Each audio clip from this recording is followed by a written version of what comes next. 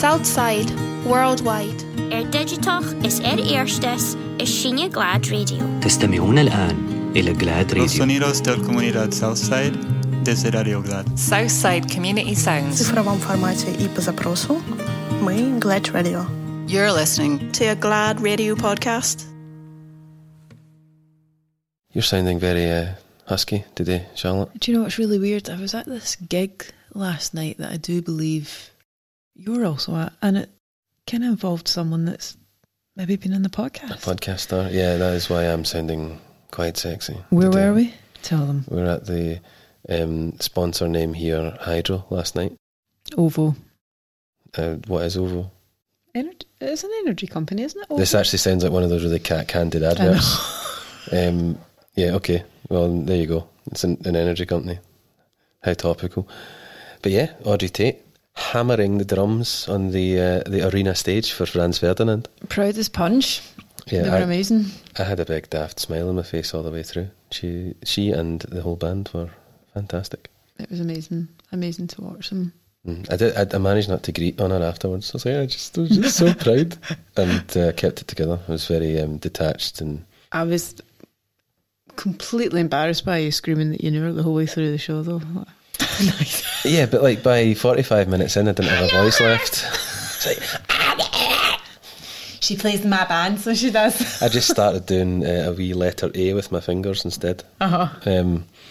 Shining it into the lights, like, yeah. Yeah. I swear she waved at us during it. She looked directly in my eyes. Right at me. She looked right at me. There was thousands of people around me, but it was us. Yeah. But no, it was great. And it was. I'm absolutely made up for her.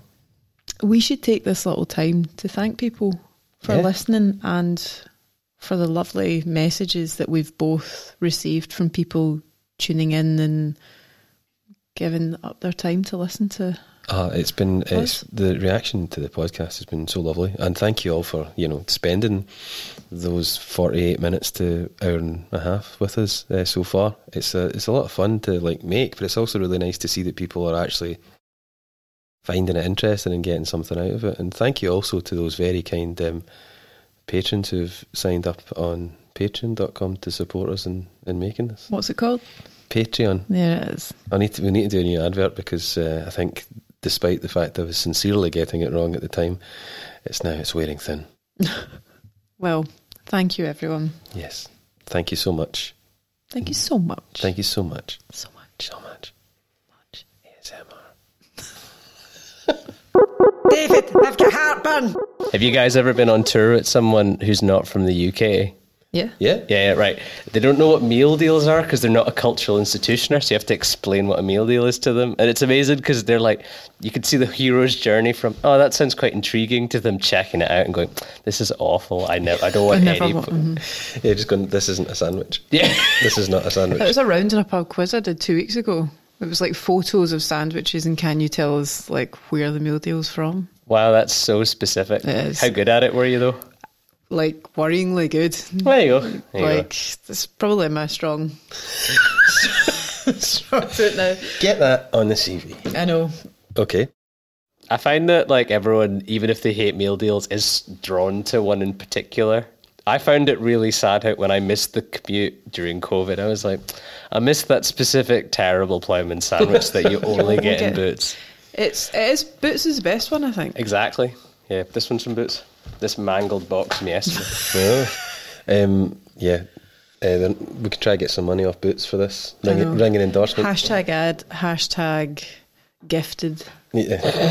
I mean, that Huyson vegan wrap does not look like it was gifted. It looks like it was booted down a flight of stairs. It absolutely was. Yeah. Just Dill kicked it to me, eat something or you'll fall over again.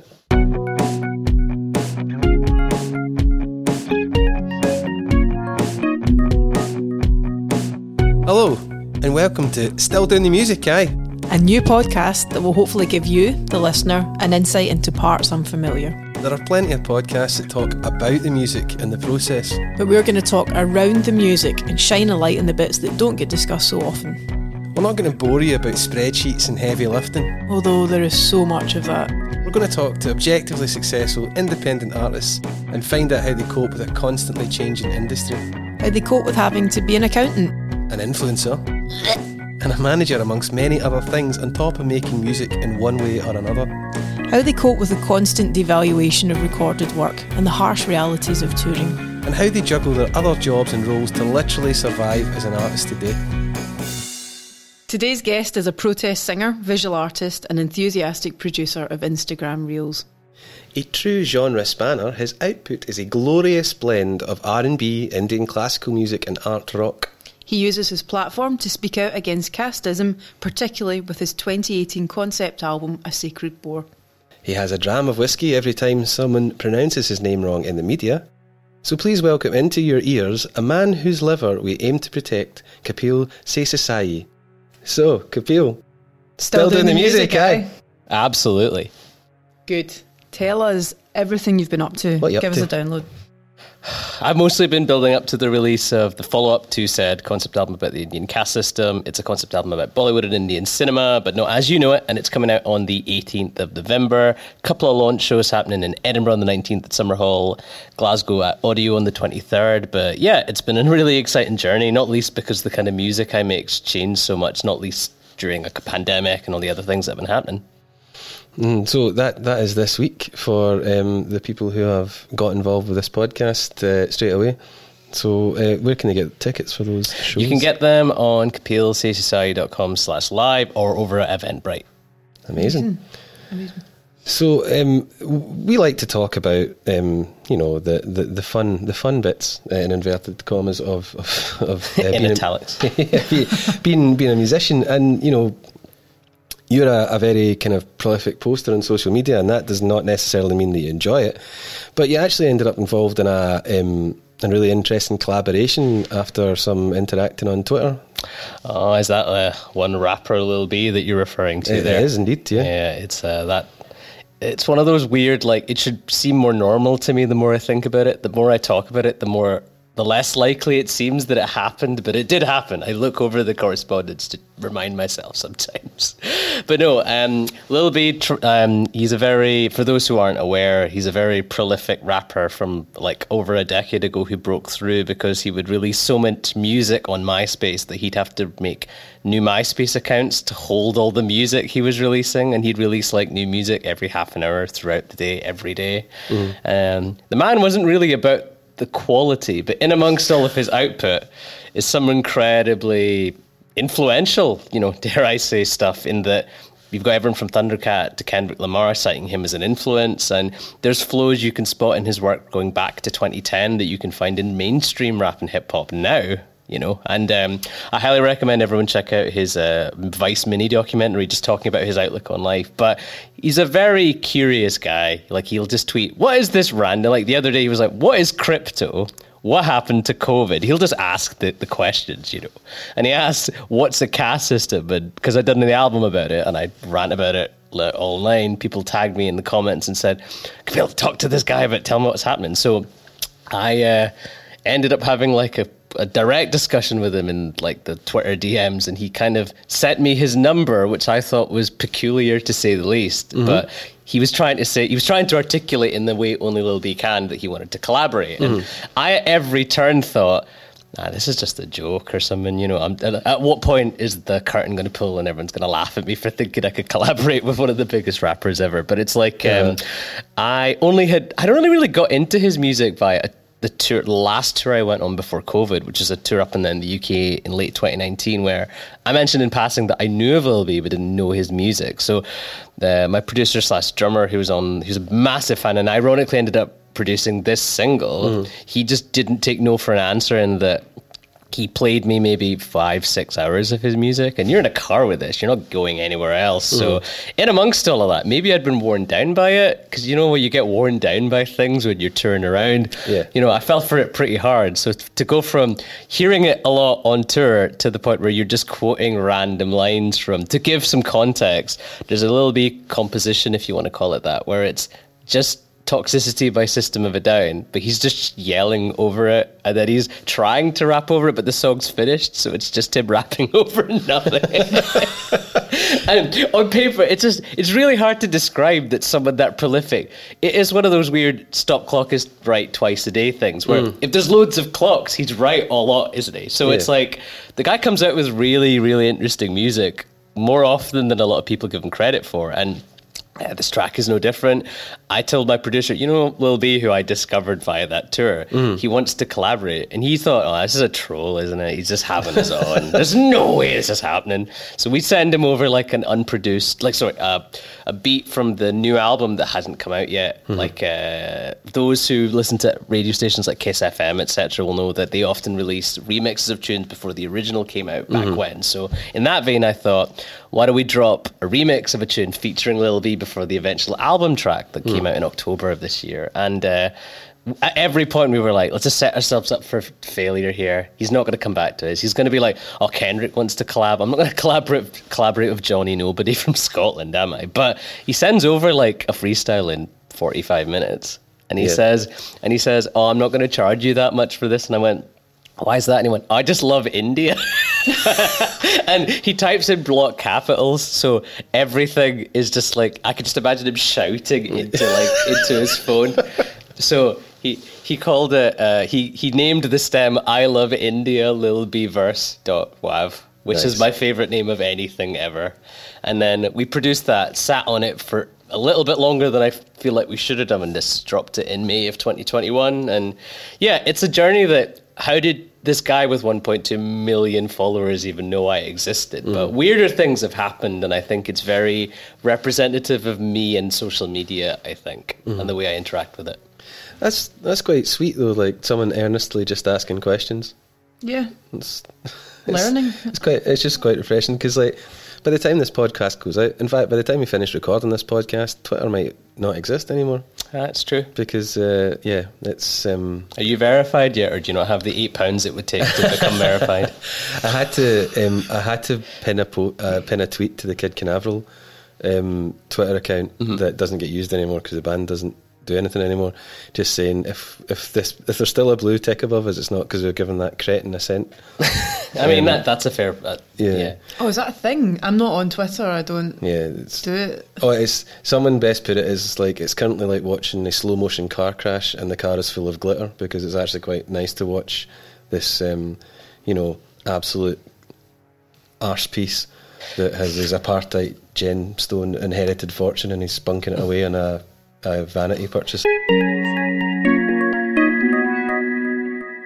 So, like, how is your general experience of social media? Because there's absolutely no way to get away from it as a musician. I have my frustrations with it, but I've had bigger frustrations with, like, the real music industry, if that makes sense, in that there are loads of things where people in the music industry look at what I do and go, oh, how did you do all this really big stuff before this other smaller stuff was in place? A really good example is I think you're meant to showcase, for people who aren't in the industry listening, is it's like, if you want to get opportunities to play abroad or to play bigger festivals even in the UK, you typically want to play industry conferences or showcases like The Great Escape or Wide Days or that kind of thing. But I'd already been to America and Canada before I had played in Scotland, because I was so unable to get an opportunity here that I thought, I'm a kid of the MSN Messenger generation, I'll just DM until I get what I want. So I'm just gonna hop on and find communities that vibe with what I'm singing about, vibe with what I'd like to tackle as an artist. And quite often the people I would find who were kindred spirits, if you want, lived in Toronto, or they lived in Berlin, or they lived in San Francisco. And it was like, if I need to go to them to find people who vibe with what I do, I'll just go do that. And because I had a lot of press in North America around A Sacred Boar in 2018, South by Southwest were like, yeah, you should come play. It doesn't matter a lot if you've not established yourself in Scotland yet. But it was a weird, I would spend a disproportionate amount of time interacting with my fan base and people I connected with in the online and via social media. But I think that end of community building I find really satisfying and very gratifying, because it was almost like I got noticed elsewhere and then Scotland started to take notice. And it's not like, it's a very difficult industry when you don't play certain kinds of music, and everywhere is like that to some extent, but it can be really challenging as well, owing down to things like style and race and stuff like that. Conversations that we're now having, but they weren't happening a lot back when, So to that end, the community building of like social media, I absolutely love and I swear by it. But there is definitely the unrelenting needing to be online and leading into the influencer personality thing that I find quite repugnant, because there are times where it doesn't feel authentic to me to be doing that. You know, it's like I try and lean into the whole, because you need, the metric I hear all the time is you post 3 TikToks every day. You need to post a reel every day. And there's a way to make it work, but it doesn't avoid weighing down on you and you feel like you spend more time on editing than you do on improving your craft as a songwriter. And, you know, when you get people at major labels who are annoyed that they have to post a TikTok a day, and it's like, but that's all you've had to do today. You've not been at work. It's just, it's frustrating to listen to, but it is an inevitable, like, you can't swim. It's a tide too big to swim against, isn't it? Yeah, definitely. I mean, do you two find it quite frustrating, do you think? I'm not a social media fan. Yeah. I mean, like anyone listening to previous episodes of this have probably gathered that I try to avoid it. I find it anxiety inducing. I don't handle it very well, so I've kind of got in my head where I stand with it and I stand away. But I do, like, I've had to watch you promote this, and also bands, like, and I've put through this thing where I've had to watch David do these things. No, but I've, like, artists that I work with, I can see them, like, that whole thing of, like, being told by a label, you've got to put, you know, we need 3 things out today, do it.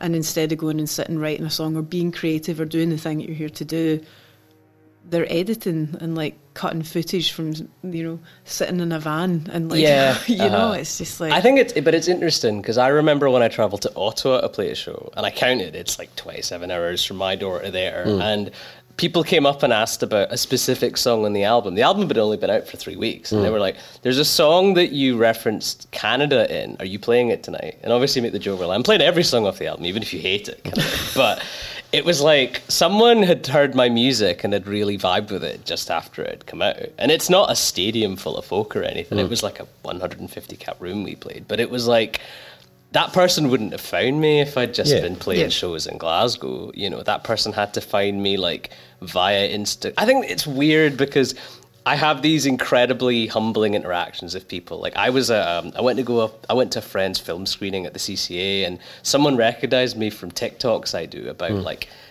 caste system and nationalism and censorship and stuff. And she's like, I watch all of them. I'm so into, and this person was 17, and I'm just like, I'm taken aback that someone's even watching them, because I've had a couple of quote-unquote, I'm happy to go into it, I've had a couple of quote-unquote viral moments with TikTok and things like that, but by and large, it's a slow grind of just, you work really hard on something, and then there's a few hundred, maybe 1,000 views when you wake up the next day, and you're like, what was the point in that? Because you think that gatekeepers like labels and publishers, they're not going to look at 1,000 views and go, that's amazing, I'm going to sign you up. They're not going to care. I think I saw like a parody of that kind of interaction recently, where it was like, oh, this band are like, they've networked their way onto Coachella, and they're like, they've got a really engaged fan base on Discord, and the label aren't interested. Oh, this Twitch streamer has 1 million followers, and they're thinking of making music soon. And they're like, is 4 million okay? And it's like, I'd seen a clip, and I can't remember who the artist was, but like, they were holding the microphone out to a crowd that was singing along, and then when the part of the song that had gone viral on TikTok ended, the crowd went silent. Stopped. And then the guy on stage was like, so you know that one from TikTok then? And then they just got on with the next song. I was like, oh. And I feel really removed from TikTok because I don't have one. It fascinates me because I think I follow a lot of, like, sometimes I need a break from it, but I try and listen to the perspectives of people who've really used TikTok to their advantage. And it fascinates me that people will have, like, loads of people, there'll be a festival where an artist who hasn't played live before but is big on TikTok, they go on stage and the artist is playing in front of like a sea of people on their phones not paying attention. The TikTok viral song comes on and everyone loses their minds. Then the minute that song's over, they're just like, whatever, man, it's wander off. So there is a shelf life to it that I'm disinterested in. I'd rather have a smaller, more engaged fan base than people who are just really into a specific thing I did and nothing else. See the viral moments that you've had. Yes. What have you gained as an artist from those? Like, specifically the viral. Like, so I've been quite lucky in that I learned... Actually, because we're all the same age, the comedy of this will hit you as much as it hit me. But the people who give we're all really young, by the way. Yeah, we're all... 29. All right, That's 31. really old, man. What? I mean, what, 22? Yeah. What was I going to say? Yeah, so the average person who like coaches you on things like social media is like 15 years younger than you. And I had a guy from Toronto where a lot of my fan base is coaching me for the past few weeks, and he's South Asian, and he's like, it's really weird because things about my social media presence that people here find kind of obtuse and a bit, I don't know why you're raging about that. He is like, that's so good. See if you play here, man. It'll just take off. Just do this and do that. But he's given me loads of tips on how to subvert things that might be more likely to go viral to actually help me get people to shows. Because at the end of the day, I want two things. I want to connect with people who like my music, and I want to play to people on tour. Mm-hmm. I'm a simple guy when it comes to that thing. My wants are probably very adjacent to yourselves, and that at the end of the day, like, vanity metrics are meaningless to me. It's the only fact. It's just that the vanity metrics seem to be so important to the people who gatekeep the shows you could play, or the labels that could put your stuff out, or the distribution you could have. But to answer your question directly, it's helped me in that you always have to think that anything you post could accidentally go viral. So you have to have some key things in place. Like, don't talk about things out with the universe that your music occupies. So my music is about a few specific things. So I try my best not to get out of that too much. But if I have to, I try and make it so that I'm dressed in a way that's adjacent to the way the album looks, or my album has a light box on it with the album name on it, and that light box is in the background of every TikTok I do. Mm-hmm. And thankfully, the TikTok that went viral, I had about 100,000 views, which is tiny apparently for virality. Virality is like tens of millions. I always say relatively viral so people don't laugh at me. But to me, as a normie, 100,000 views is a lot, right? Yeah. But it's like, it's me telling a silly anecdote, right? But the lightbox is in the background, and loads of people have seen the logo, but that logo is also on all the posters for the shows. So anyone who's seen it will probably look at it and go, oh, that's that guy from that random thing I saw, because of the lightbox. That's less so me. So it's definitely converted, but I've not got the conversion in terms of things like Spotify streams yet, but it is stuff like ticket sales go up from it, you know. Yeah. That's interesting to hear, like, keeping what you present on social media in a very kind of specific universe, because I don't put any of my friends or family or wife or anything. Are you married? Hey, you've already made that joke in another episode. Yes, and I will continue to do so. And I'm becoming the wife guy of podcasts. Oh no. But like, I sometimes worry that then if I'm not with the band, and if it's just like, because you know the Instagram algorithm demands face. Yep. So sometimes I worry that I'm just looking at that meme. It's like, my friends are here just out of shot, also laughing. Like Nathan for you. Yeah, that's fantastic. No, I'm the same. I don't involve like people who don't play music with me. Ironically, my wife does, but I don't do couples content and stuff, because to me, it just seems really, there's a certain kind of, not to be ageist to everyone here, but it's like, there's just a certain level of don't do that. Like the whole like cringy couples content thing. If you're a musician, it just comes off like, why are you doing that? Yeah. Like, it's just, it's not for me. It's more kind of like, I've chosen to reluctantly put my face on these things and be like, hello, this is my public image. And it's like, I don't want anyone else to be involved in that, because it's like they don't make music. They are not choosing to. But occasionally it's like, why are you not taking a photo of both of us? It's like, well, because, you know, it's my private life. Did you write the album? No, it's not that, but it's like my private life is nobody else's business. Like, I'm given, like, this is about the music, and this is about like, hello, I'm playing here is my face. And then it used to be that the part of the journey I made with this record is that I was with like a management team who were a really bad fit overall, and I didn't realize that until later. And one of the main reasons that I realized that looking back is that they were really pushing me to make more of my private life online, but they come from a world where it's about building celebrity around an artist, and that's how you build them. And the definition of someone who's a celebrity is someone whose private life is just out there. And I'm just beyond disinterested with the idea of people knowing what I had for tea, or people like, because you know, the thing that amuses me is what I share online isn't like this perfectly curated thing. It's just, I just don't feel like showing people a lot of stuff because for the same reasons as you. You're married, you have a life out with that. And your life has meaning beyond the music you play, right? And it almost cheapens it to make it part of your social media presence. And I think that there's people who assume loads about me based on what I choose to share online, and I go, I'm not going to share everything. That would be ludicrous. But that's the culture people fall into, where but I think I try and look at it in that I would never tell an anecdote that I wouldn't tell in the pub, if you get me. Like, and I try to be as close to who I am on my reels as I am in real life. No pun intended. But it is one of those things where you inevitably end up having to play some character, even if that character is still you. Like, if you're shattered and you're like, under the real, no one's going to watch that, right? Yeah, absolutely. But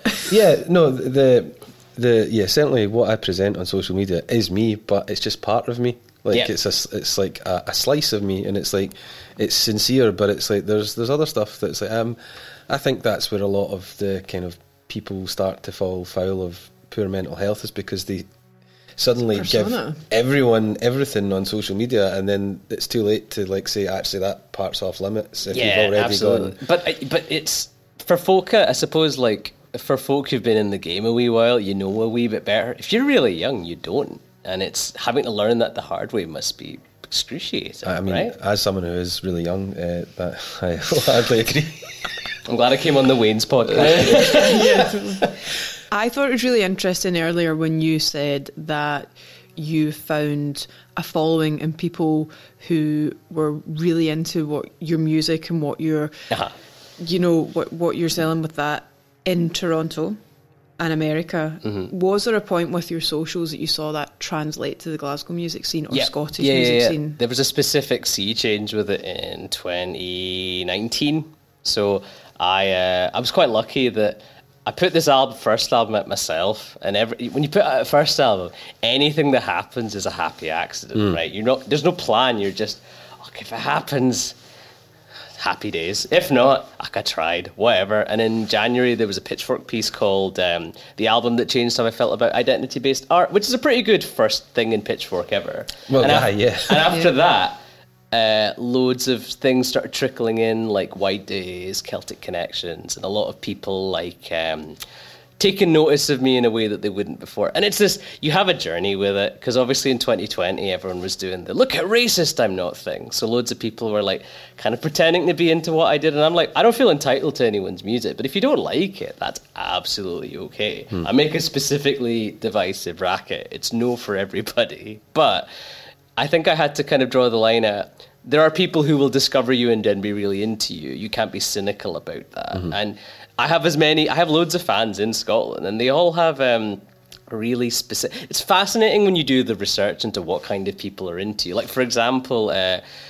people from the islands really enjoy what I do, which is really random because I was discovered by this Gaelic-speaking society called Kayla's Crack, and they platform Gaelic language, and they put, I don't know if the two of you are aware of them at all. I've been to a couple of the nights. Yeah, absolutely cracking. And I always go down, and they, Laurie and Babs who run it, and Robert, they had me on their show I don't speak a word of Gaelic, not even a wee bit, but in January of this year, I was paired with a singer based in Glasgow briefly, originally from Skye called Deirdre Graham, and Shona Aitken from, like, she has that jazz show on BBC Radio Scotland. We did like a commission thing where we took all these protest tunes about the Highland clearances, hundreds of years old, and reworked them into like our own kinds of music, if you want. And you know, loads of people were really going for the kind of music, I mean, the kind of guitar playing I do and the kind of like composition stuff. And loads of people bought my record afterwards as well from that community. So I'd become really cynical for a wee while. But you have to just be open to people discovering you in post. And a word of wisdom that really resonated with me a wee while back that I heard was, everything's got the Coke life cycle now because of the internet's permanence, right? You put a song out, that song doesn't do very well today. That doesn't mean it's not going to do well in a couple of years. There's tunes that have gone viral years after they've been written because it's built up steam out with the algorithm, the dreaded algorithm, and gone, well, it's like people have just randomly found it and shared it around. Because my first album is found in loads of people in like the south of America now, and I have to figure out how to get to them in the physical gig sense. But at least it's like people in Glasgow are discovering what I do, and like, because I think when you do an album cycle alone and you don't have a big team behind you, you get burnt out, and then the songs don't change, but your opinion on them is constantly fluctuating, isn't it? And you're like, these are the worst songs ever. I just can't imagine anybody liking this. And then the next day you're like, these are amazing. This is a masterpiece. And you're never in the middle where you're like, these are just some songs that I wrote, whatever. And it's just really frustrating that you can't just be mid about everything, eh? But it's like, I contrast the first record where I had to do the doors for the gig and then play the gig, and it was just, you were just beyond shattered. And this gig, it's like there's a bit more infrastructure, and people from Glasgow are taking notice, and it's a beautiful thing to be able to reach the people where you live. But if you need to go on a bit of a journey to do that, that's not the end of the world, because you've kind of got to accept that it's not just Glasgow, it's London, it's Nashville, it's New York. Everywhere's got the kinds of music that do well, and if you want to not do that, you've kind of got to be patient about it, you know? Yeah, I mean, you've like put in so much graft, and I think that when you do really reach out to people and engage with people like that, then they will keep coming back, and they will kind of really invest in your music as well. It's amazing as well that some of the connections I've made, like I won't name him obviously, but I have a fan who lives in Florida, and he lives and dies by stuff that I've long lost interest in. I'll be like, he keeps sharing a song off my first record, and I'm just looking at it and I just go, I don't even like that song. Why does he like it? He likes it. So I'm going to give you a wee content warning here. In the next section, we discuss poor mental health and we touch on suicide. Now, if that's not something you're wanting to encounter today, you can skip on to 35 minutes and 12 seconds.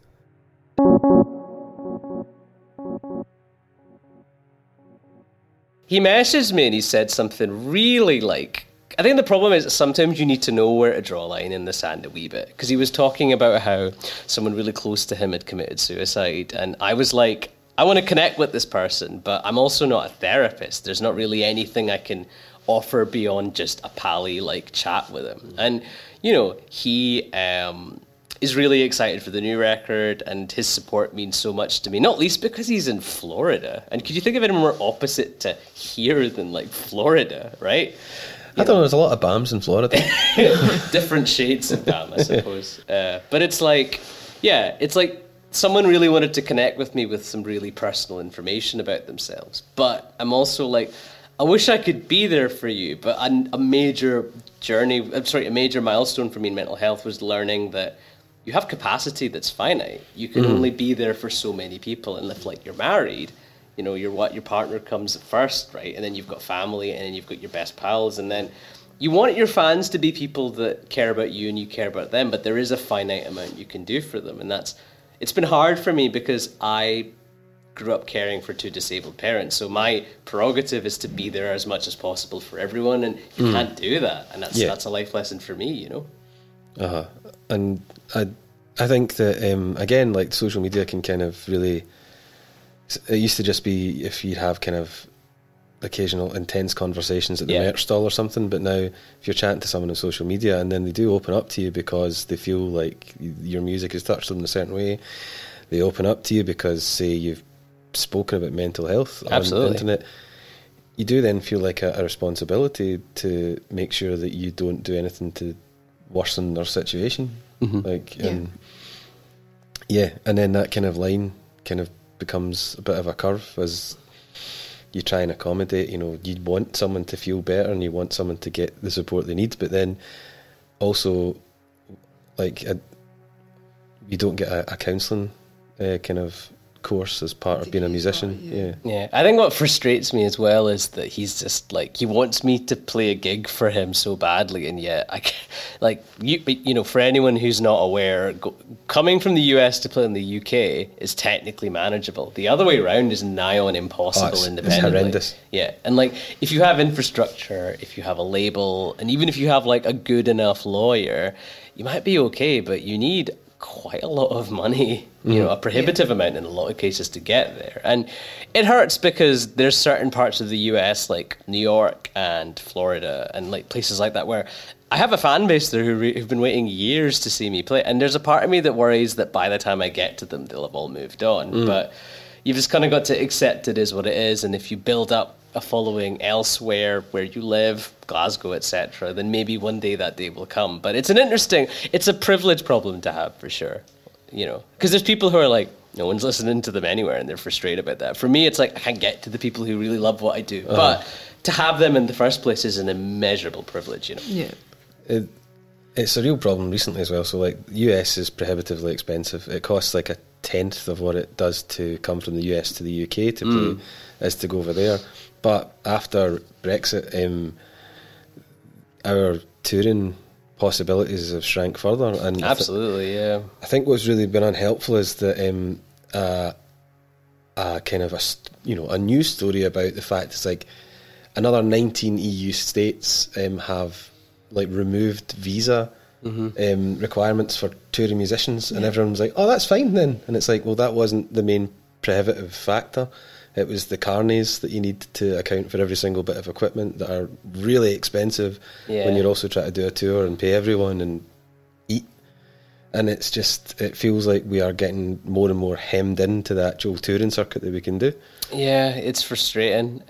Canada, because they don't do visas in the way that America do, I've always been really hospitable, which is lucky for me because I've always found a lot of kinship with people who play and live there. But yeah, getting to the States, now getting to Europe is so challenging. And it's frustrating in many ways because there's potentially a massive untapped crowd for any band abroad, isn't there? So the idea that you now you're stuck in the UK. And when you think of what, London is like in terms of getting there. Like it's kind of like speedrunning developing, it's like speedrunning destroying your mental health in a sense. But I would do this thing where there was cheap flights to London and I would finish work at 6:30 on Friday, go to London and then come back on Sunday. And I did that 10, 20 times this year. And it's paying dividends now that the album's coming out because DJs know my stuff. They're going to remix it. I have these relationships with people. But it sucks at the same time that I've had to do that. That I've had to go down, and having the privilege to be able to afford flights and trains and stuff has been great. But why do I have to do that? Why can't I just build it where I live? Everyone's stuck. I mean, I don't know if you two feel the same, that you have to go to London a lot and you have to just build London's a complex one, I think, in a multitude of ways. As a musician, in particular, as a Scottish musician, I think it's always we have to travel down. I think from the London side of even the session pool, because that's very much the kind of land that I roam, you're not touched if you say that you're from Glasgow by artists in London. At times it's difficult, it's complex. You're better hiding that you live up here and just getting your own way down there. So there's a comedy to that, in that that does happen to be where people go, hey, there's this thing happening in the Sony building, and I'm like, oh man, that's 10 hours away. And I always I sit there and go, should I just tell them? Nah, I'll just live the lie, it's fine. Yeah. Because it's you could just be like, I'm really busy. I'm in Watford Junction that day, where I live, and cannot be there.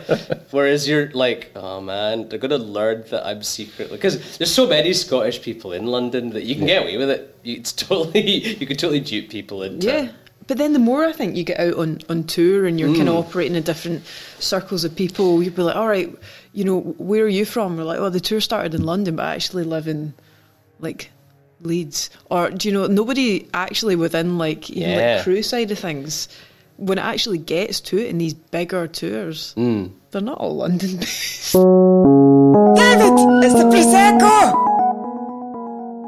I wanted to make a really divisive point that I think you two will vibe with, actually, in that obviously I'm swept up into the whole people of colour, non-white people playing music thing. And in some ways that's been incredible. I met the band Big Joni, who are doing quite well just now, and they put on an event every year in London called Decolonise Fest. That was my big London break. I played to a sea of people who got the politics behind what I did, and loads of people vibed with it. Met loads of people that night who I'm still mates with. But the problem is that if the posh people have more melanin, they're still posh, It's still a bit of a problem. And I find that what ends up happening is there develops, like, in the quest for diversity trademark, it's like people who aren't white end up being only allowed to sing about whitey bad. And I'm like, I grew up in a really rough part of Glasgow where a lot of homelessness was white men, and a lot of class privilege is afforded of rich people of colour in the industry. But if I talk about that, cancelled. Do you know what I mean? And it's just,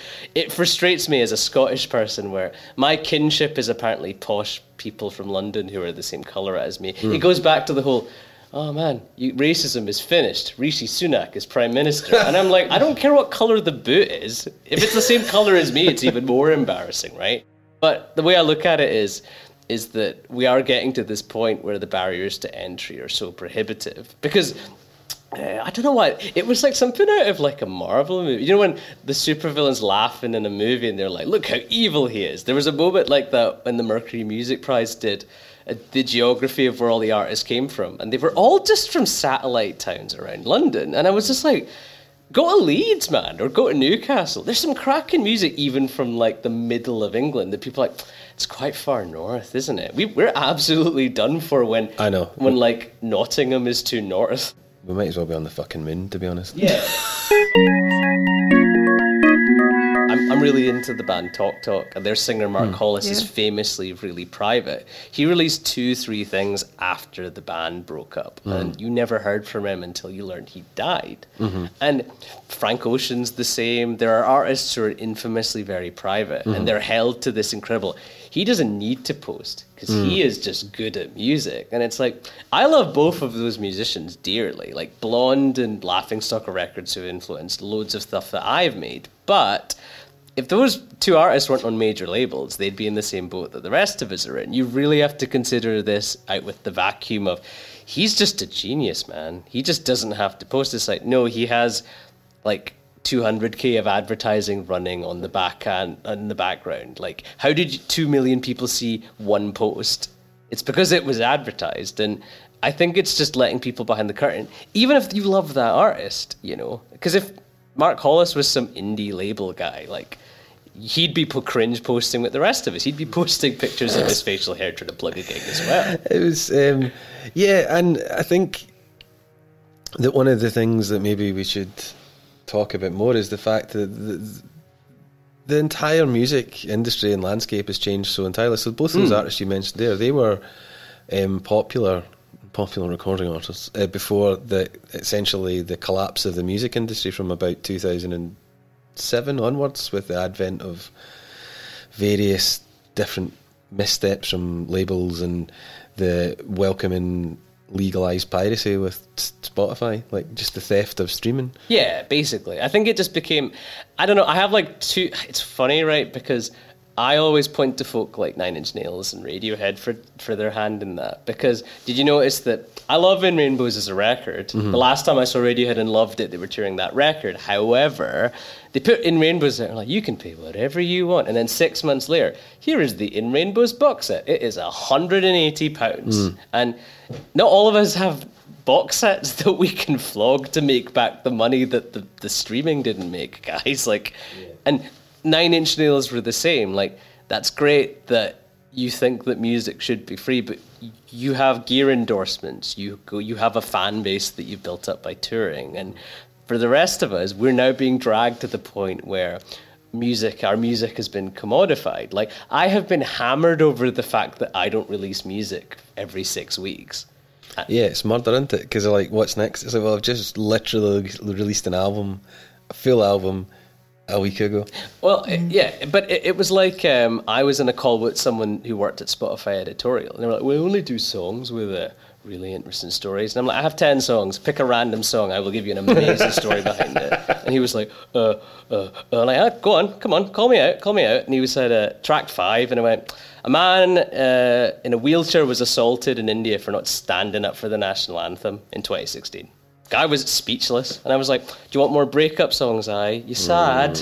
They're only after one thing, and that's like the commodification of the art that we make. Like, you've probably poured your heart over an album, and you've worked relentlessly hard on it, you know, and it's like, even if you say you don't front a band, you must, I imagine that when you're tracking something, that's you putting everything into that. Yeah, exactly, everything. right? Yeah. And it's like, you know, I've seen you both play over the years in various different bands, and it's like, I wouldn't call you guys as like, I wouldn't call either of you like the kind who are just, you're checked out and you're like, I can't wait for my dinner later. You're into what you're doing at the time. And the idea of that being commodified till it's a Mars bar coming out of a vending machine, no thank you. And it sucks that the music industry is pushing us and pushing us and pushing us.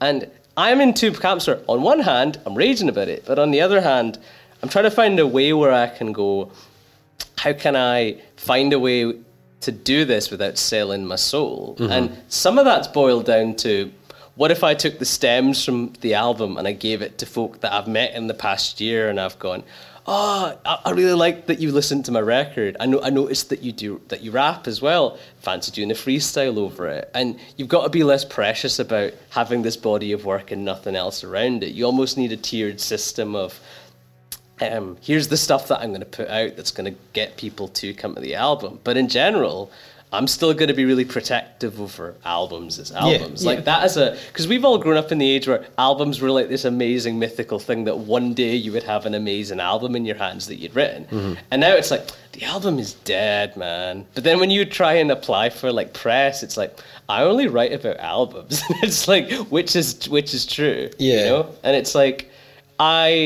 I was really lucky that I went to, my wife's an academic, and she took me to a talk a friend of hers who's also an academic did, and he did a history of recorded music, and he talked about how different units of storage for music defined how much music would be listened to at once. Like singles going back a certain time were 2.5 minutes long because that's all the music that could fit on one side, right? And then that became a bit longer, and then that became a bit longer. But but then it was like CDs where albums could be longer than half an hour. And then you realize that people don't really want that much music at once. They want like a wee collection of tunes. Because I think even if you ask people who are like all about bangers and stuff now and playlists, they've still got favorite albums. I'm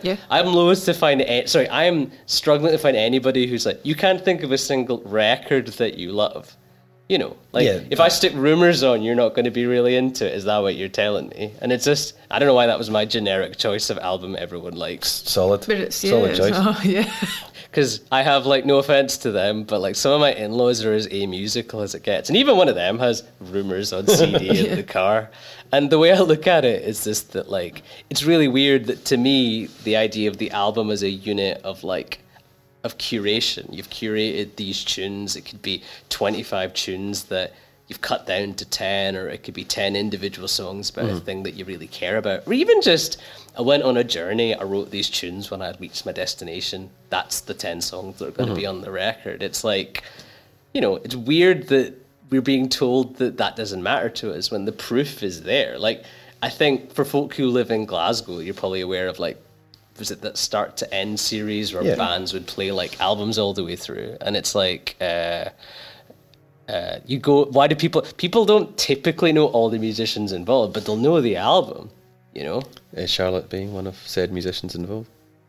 I've done a few, maybe 5 now. Did you do the Joni Mitchell one? Yes. Yeah, that's because it was like Court and Spark. I think that's the one. That's my favourite Joni Mitchell record. Stunning album, isn't it? It's beautiful. Yeah, like Car on a Hill is my favourite tune of hers, which everyone's really weirded out by. They're like, no, your favourite song has to be on Blue, and I'm like, no. Because if you write down Car on a Hill on paper, or you just show someone what it's meant to be about, you'd be like, what? I don't want to listen to that. But then you put it on, it's just the arrangement, the lyrics, her voice, it's all there, and it's just, but it works in an album kind of way. I can imagine that in a playlist. I mean, I put it on playlists and stuff, but it's just, that's a song that was written in the era of albums that had aesthetics and their own, like, and you know, people don't buy singles as lathe cuts and stuff as often anymore, but they'll buy albums on vinyl if they like the album enough. I mean, when you put an album out, I'm sure you're getting people going, when can I get that on vinyl, mate? Or you got CDs? No, that's why any record I do, I always make sure it comes out in vinyl, because that's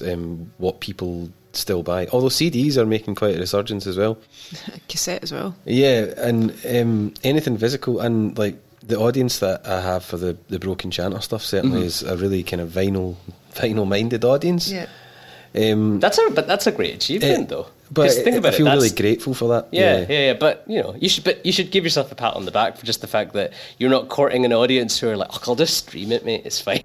Yeah, I try not to I try not to think too much about streaming metrics and that sort of thing, because I know that there are, I know how many physical copies are out there, and that's comforting, that people have actually bought. And also, I spend so much time telling people about how negative an impact that streaming has on musicians, and how it's not the best way to interact with us or to support us or to consume music, that I think maybe people do take that on board. And I think they do. If you think about like when someone buys a t-shirt at a gig, how many streams is that? Yeah, exactly. Sorry, you were going to say? No, I totally agree. I always think when, like, I play for Broken Chanter as well, but I really think you've tapped into that audience that listen to you through the gig. There's a connection, a relationship built, an understanding, and that always translates into merch and vinyl, and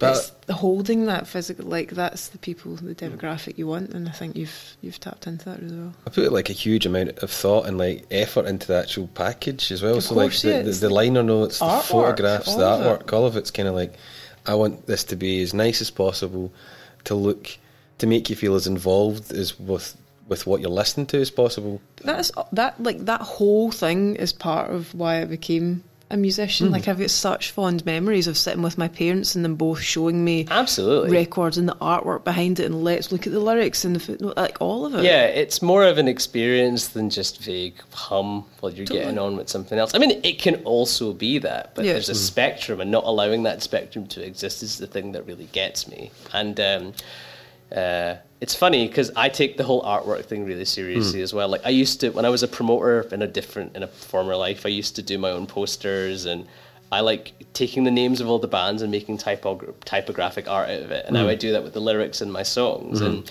by the time this episode comes out, it will have happened, but I'm doing like a giveaway around the record where one person who's from my mailing list is just going to get one run of one print sent to them with like the lyrics of the album all contorted into these like kind of designs. But it's like, that's the kind of relationship you can only build up over time. You can't chuck that at people, and it takes time. But in the modern industry, everything needs to happen really quickly, and it's just not going to. Do you know what I mean? I find myself kind of reacting against that quite stubbornly. Like, Good. The immediacy of even things like being told you've got, what is it, like 15 seconds to grab the attention. That's it. Like that is it at the moment. Like everything is so immediate. Songs are literally now being written with Spotify in mind. And what's the point? Do you know what it is as well? That I get hammered over my music doesn't fit a vibe enough, and I'm just like, all right, well, I mean, that doesn't mean I'm not going to continue writing music like that. So the tune I mentioned earlier that's about the guy in the wheelchair being assaulted for not standing up, in inverted commas, for the national anthem. The intro has the national anthem in it. The melody, it's just different enough so I won't get done for copyright. But the intro, I had a Bruce Springsteen moment when I dropped that song, because loads of right-wing people shared the song on release thinking, oh, this tune's got the national anthem in the intro. It's like a nationalist banger. And I'm like, no, you've misunderstood it. But for me, that kind of construct is way more important than I wrote a song that could be in a Costa playlist somewhere. There's people who write for Sync, and their whole career and craft is getting songs that fit a certain vibe perfectly, but and that's an art form within itself. But I think what frustrates me is when folk are like, they're miserable writing music because they're now just writing tunes for playlists, and they're like, this isn't the kind of music I want to be making, but it'll get me there. And I'm like, it won't get you there though. That's the problem, because by the time you get good at that, that'll change again. I'm a firm believer in that. All of these different platforms that we now use are temporary, but what will endure is bodies of work, albums. Absolutely. And also, like, my mailing list, I've got a physical mailing list as well. Like, last year everyone got a Christmas card with me cradling one of my cats, and it had a download code for for an EP that nobody else has got. But because they have said, I like your music enough to engage with you to the point of trusting you with my home address, like, they get sent postcards with the new album artwork on it, like I think it was a full month or something before anyone else. They got like a code to get it cheaper. And it's just like, that's a nice wee thing to build. That's a community to build, and it will long outlast Twitter, Instagram, and Spotify. I love the idea of you have all that, like, but you're not verified though. I know. You've only got $7.99 in your bank account.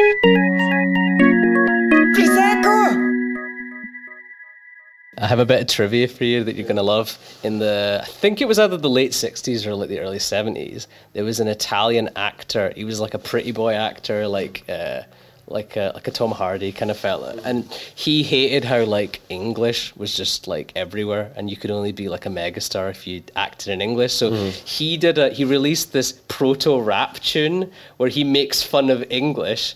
And if you weren't listening closely, the tune, one, it slaps. Two, if you weren't listening, it totally just sounds like someone singing in English. But if you listen a bit closer, it's total nonsense. Right. And he's just making fun of what English music sounds like. And there's things there's bits where he goes, all right, at the end of every sentence. And I'm like, that is what English sounds like. This guy has nailed it. The end of every voice note that David and I send each other pretty much finishes with tonight.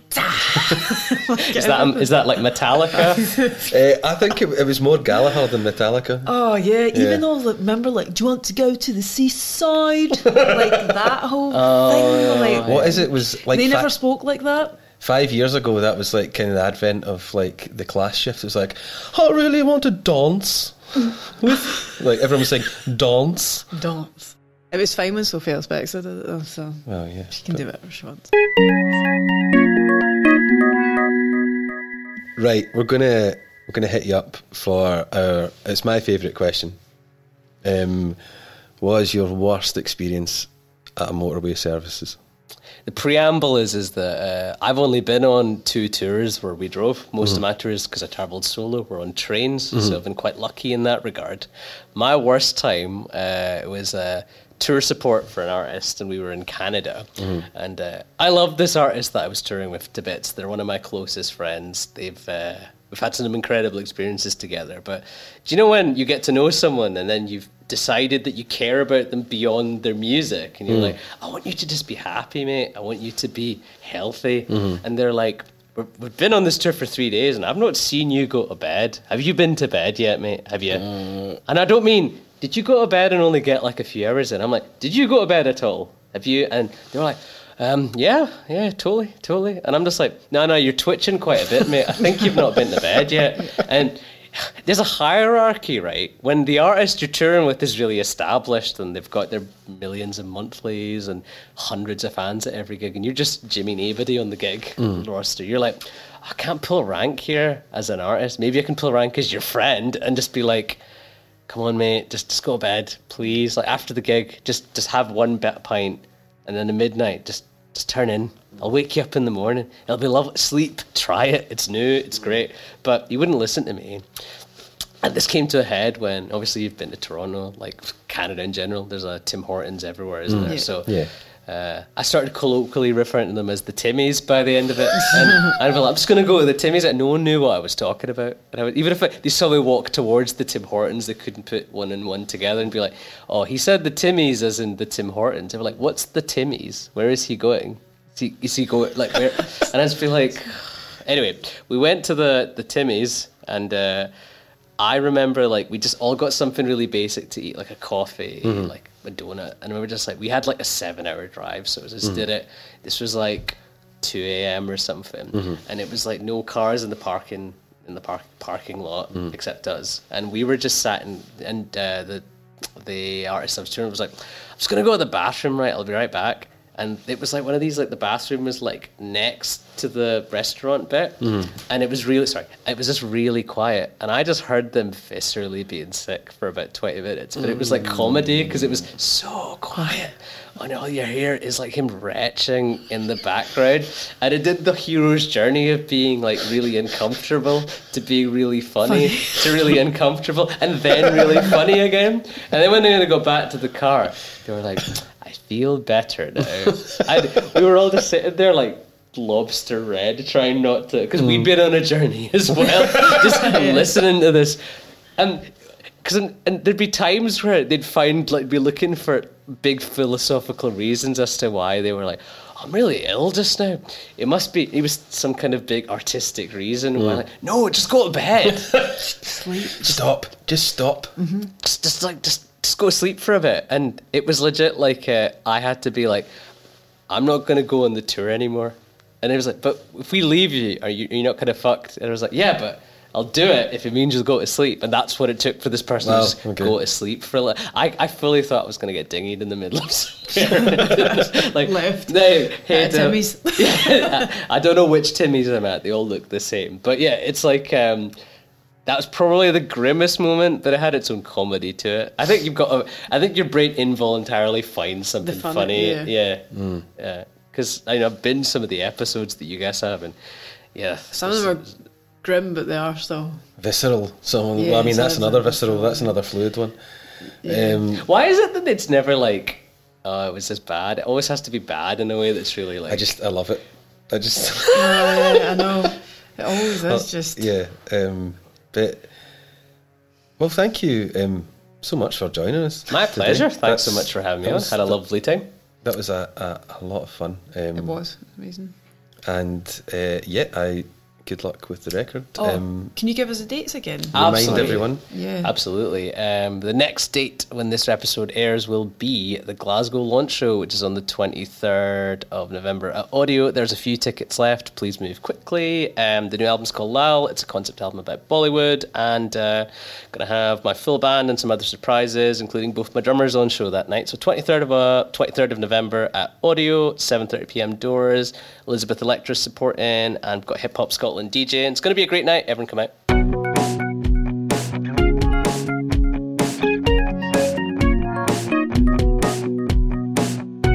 This podcast was recorded for Glad Radio at the Deep End in Glasgow, Scotland, under the watchful eye of Richard, the Raging Bull, and edited by me, David McGregor. Today's episode was written by me and Charlotte. All music composed by me and her. This episode was sponsored by the generic antacid brand that has burrowed into your cookies ahead of the Christmas party season. I feel like I rambled quite a bit there. David! Glad Radio! على الأثير الرقمي وحسب الطلب نحن Glad Radio. В цифровом формате и по запросу мы Glad Radio. Questa era una produzione Glad Radio. You're listening to a Glad Radio podcast. To listen to more and to get involved, Visit glad.radio.